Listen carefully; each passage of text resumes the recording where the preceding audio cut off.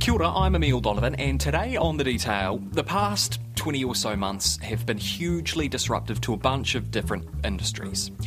But for some, particularly those with an international clientele, our COVID response has been a bit of a boon. The Film Commission says New Zealand's coronavirus response and border exemptions for overseas cast and crew have kick-started what could be a record year ahead for the screen industry. Last week, Netflix premiered its new show, Cowboy Bebop, a live-action version of the legendary Japanese anime series, which broadcast in the early 2000s.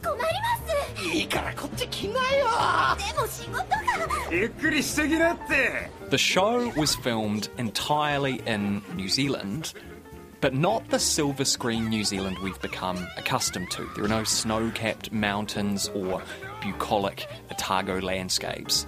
This is set in a gritty, futuristic dystopia, as far from Lord of the Rings as you can get.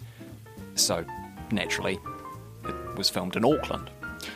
Today on the podcast, we speak to the American showrunner and the Kiwi location manager of Cowboy Bebop about filming a big-budget TV show in the midst of a global pandemic and how international productions are being drawn to New Zealand for more than just our scenery. Cowboy Bebop takes place in the year 2071. Earth is uninhabitable as the result of a catastrophic accident, and humans have survived by colonising a bunch of rocky planets and moons in the solar system. In an effort to stem soaring crime rates, the solar system police force creates a register of bounty hunters. A group of ragtag bounty hunters traverse the solar system looking for the most wanted and the most dangerous, all bounties that the cops themselves don't want to chase down. This is Andre Nemec. You can tell he's given that précis a few times before. Nemec is Cowboy Bebop's showrunner. I really oversee all of it. At the end of the day, I'm quote-unquote the responsible for everything. So I usually start by hiring the writing staff and pulling together that team, working with the writers on a daily basis, rewriting, top editing scripts, casting, overlooking set design, set builds, costumes, props, visual effects, editing, you name it. I put my fingerprint into every aspect of the show. I guess in the old adage, the buck stops at the showrunner's desk. I think I'm right in saying that you discovered this show, Cowboy Bebop, about a decade ago. Can you explain how that sort of came about? I came to the show through the music.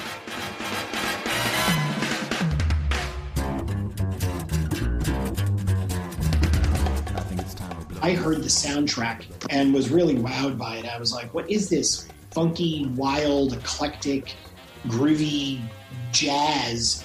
And my brother turned to me. He was the one playing it. And he said, it's Yoko Kanno. It's Cowboy Bebop, as if I should know what it was. And I said to him, what's a Cowboy Bebop? And he proceeded to sit me down in front of his TV where he had all of the episodes of the anime on his DVR.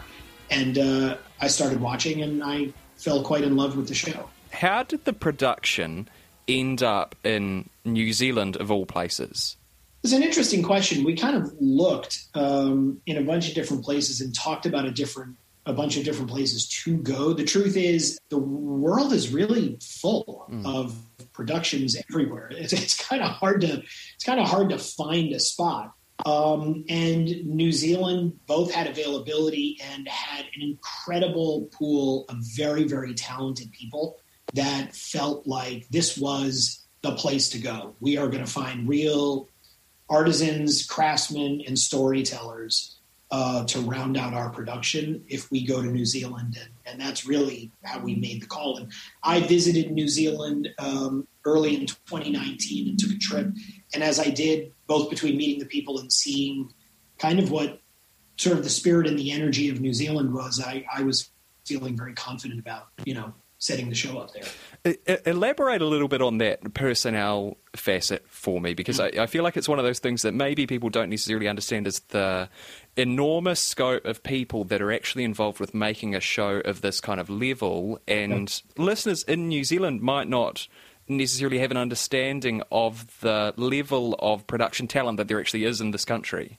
I mean, there is an incredible wealth of artistic talent in the film industry that exists in New Zealand. I mean, it's not a secret. When you talk about taking on an endeavor like this, yeah, it is not just the production designers and the costume designers and the prop masters and the set decorators and the picture car wranglers. It's the entire team of people that surround those department heads that are artisans and storytellers and craftsmen by their own right. Everything down to plasterers and painters and, you know, that deal with the details on the set. We're building an entire world, and that world, you know, there are hundreds of people that work on this show to bring it to life.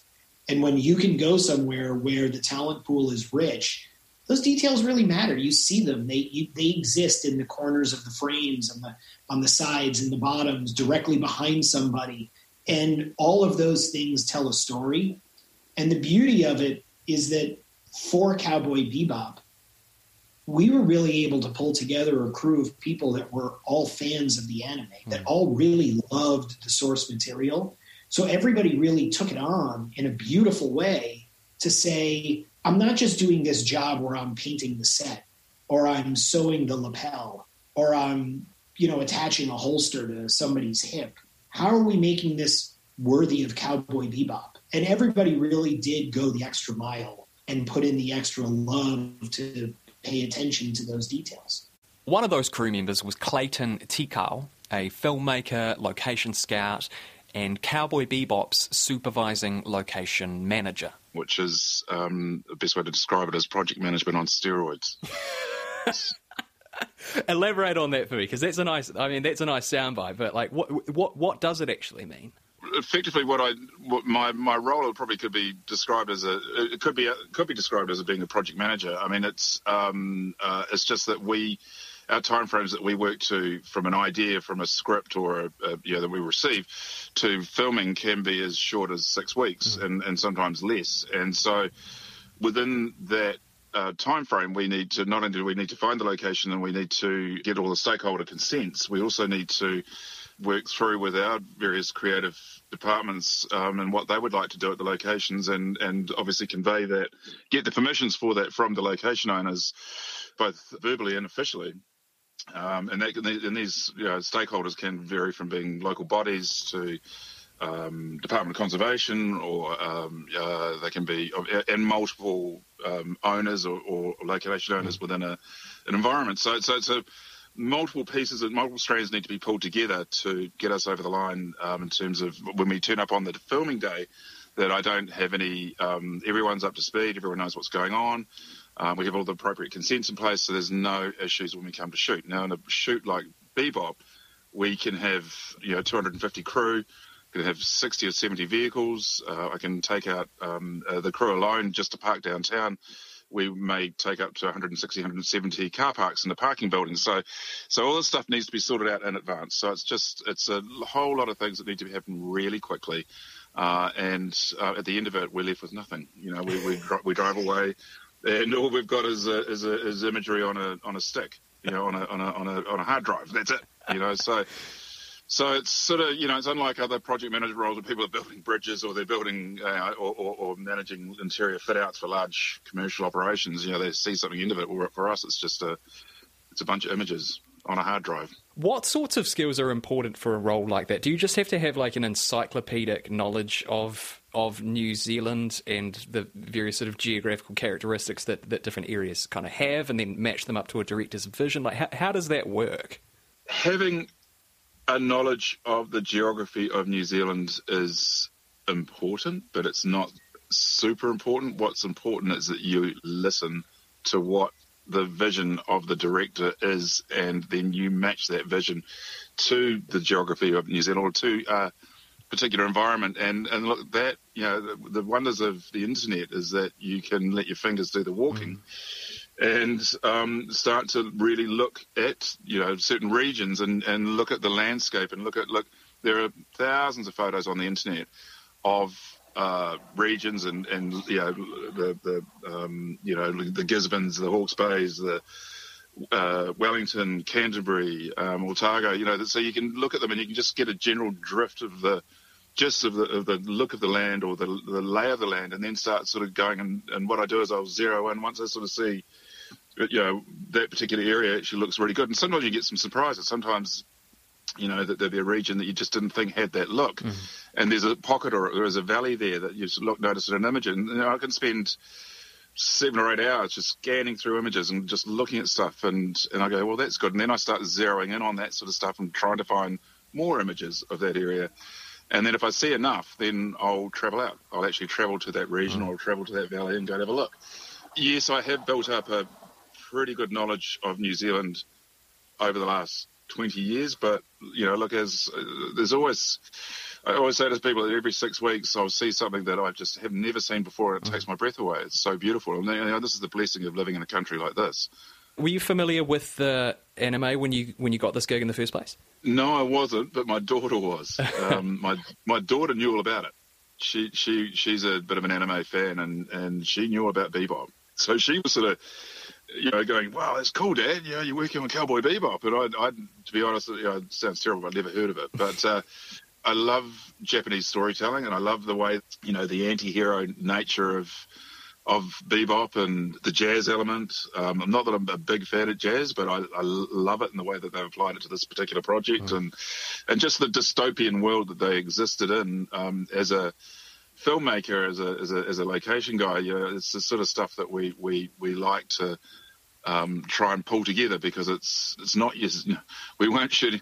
There was the look of beautiful mountains and lovely valleys and beautiful rivers. It's not what Bebop is about. Bebop is about dystopia and interesting, fruity worlds and fruity environments. Was never straightforward. It was never sort of, there's this stereotypical classic office building. It had to have something quirky about it. It's so interesting to hear you talk about, because this project, aesthetically anyway, is completely different from what most people would associate with movies filmed in New Zealand. They wanted character. They wanted it was about, if it could be grottier, they wanted grottier.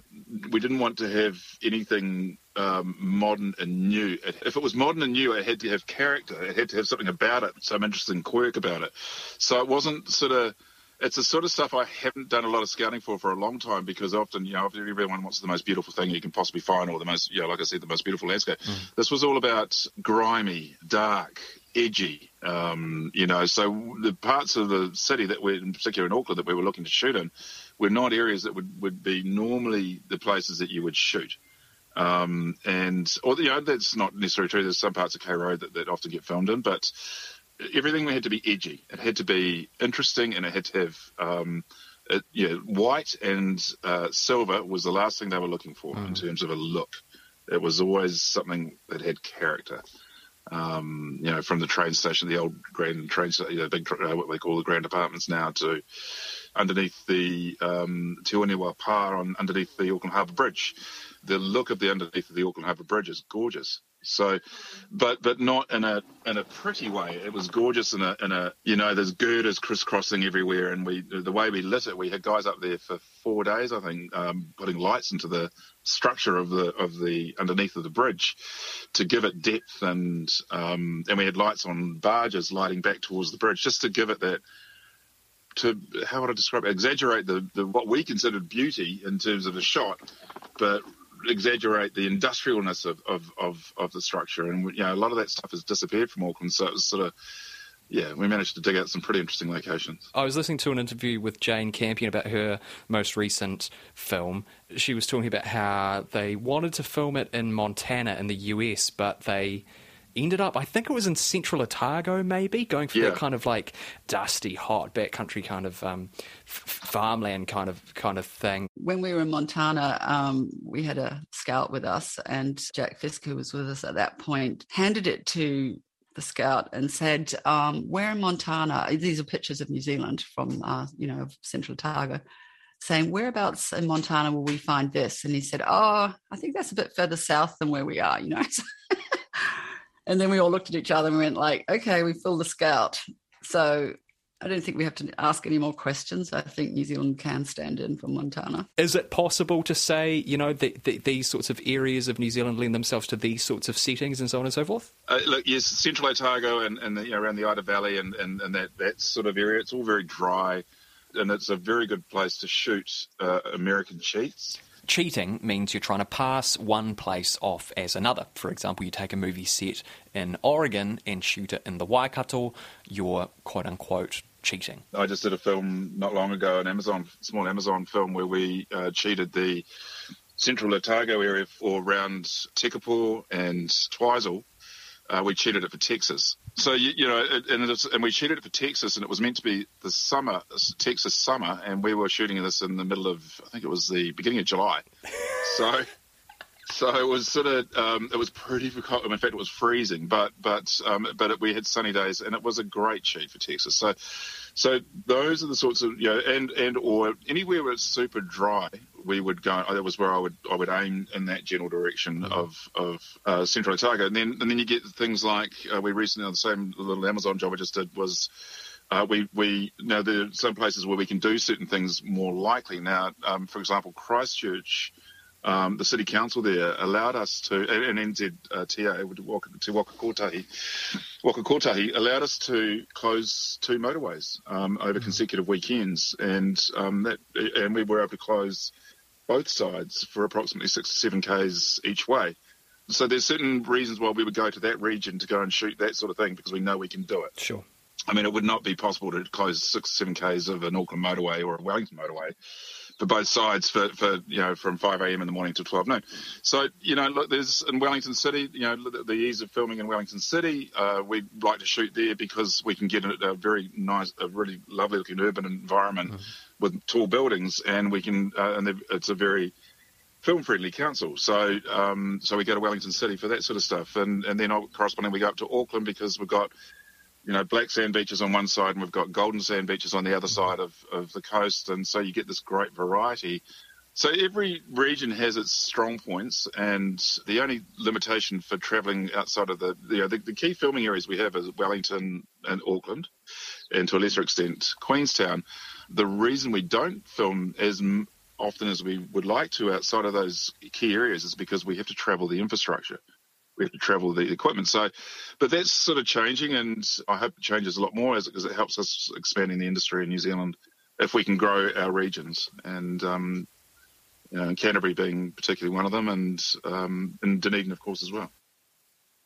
Filming of the show obviously overlapped with the pandemic. Were you in New Zealand for all of that? How did that sort of all unfold from your point of view? I suppose, in a sense, that must be sort of a worst nightmare from making a TV show point of view for a global pandemic to strike halfway through filming.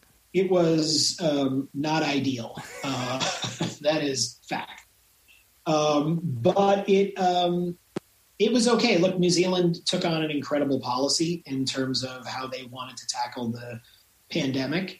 And they created an environment that was safe, despite our assuming all of the necessary protocols that were, required in terms of filming in large groups. New Zealand provided a safe environment, which made the idea of filming, especially for the actors, to be able to take off their masks when we were about to roll camera, but feel confident in the intimacy with the other actors. Because they had felt an intimacy out in the world and in the streets of New Zealand, it made a big difference in the show. And I think that it also, I feel, really bonded the entire production, and especially the cast that had come from abroad, because once we had come into New Zealand, there was really no going home until we were finished. And normally, people come in, they have a few weeks off, they go travel here, they go back home to see a loved one. We were kind of all there. And we were like, we're here and we're staying here until we are done making this. So it was from what felt at first like a not ideal version of things. It actually became a pretty empowering thing to be in New Zealand and to be able to film during that time. How is your Kiwi slang these days? If I asked you whether you had a pair of jandals, would you know what I was talking about there? No, my Kiwi slang is awful. I think that the Kiwis kept the Kiwi slang from me so that they could use the Kiwi slang around me and I wouldn't know what was going on. That's the only thing I can think of why my Kiwi slang is so bad. That makes sense. Yeah, no, we're very protective of it. You have to pass a test. Yeah. Yeah. But I will say, I did not necessarily develop a great taste for a meat pie, but I do love a flat white. Cowboy Bebop is airing now on Netflix. That's it for today. I'm Emile Donovan. The Detail is public interest journalism funded through New Zealand On Air and produced by Newsroom for RNZ. You can get us downloaded free to your mobile device every weekday from any podcast platform, and if you're using Apple, please leave us a rating so others can find us too. Today's episode was engineered by Jeremy Ansell and produced by Alexia Russell, and thanks to Andre Nemec and Clayton Tikau. Mā te wā.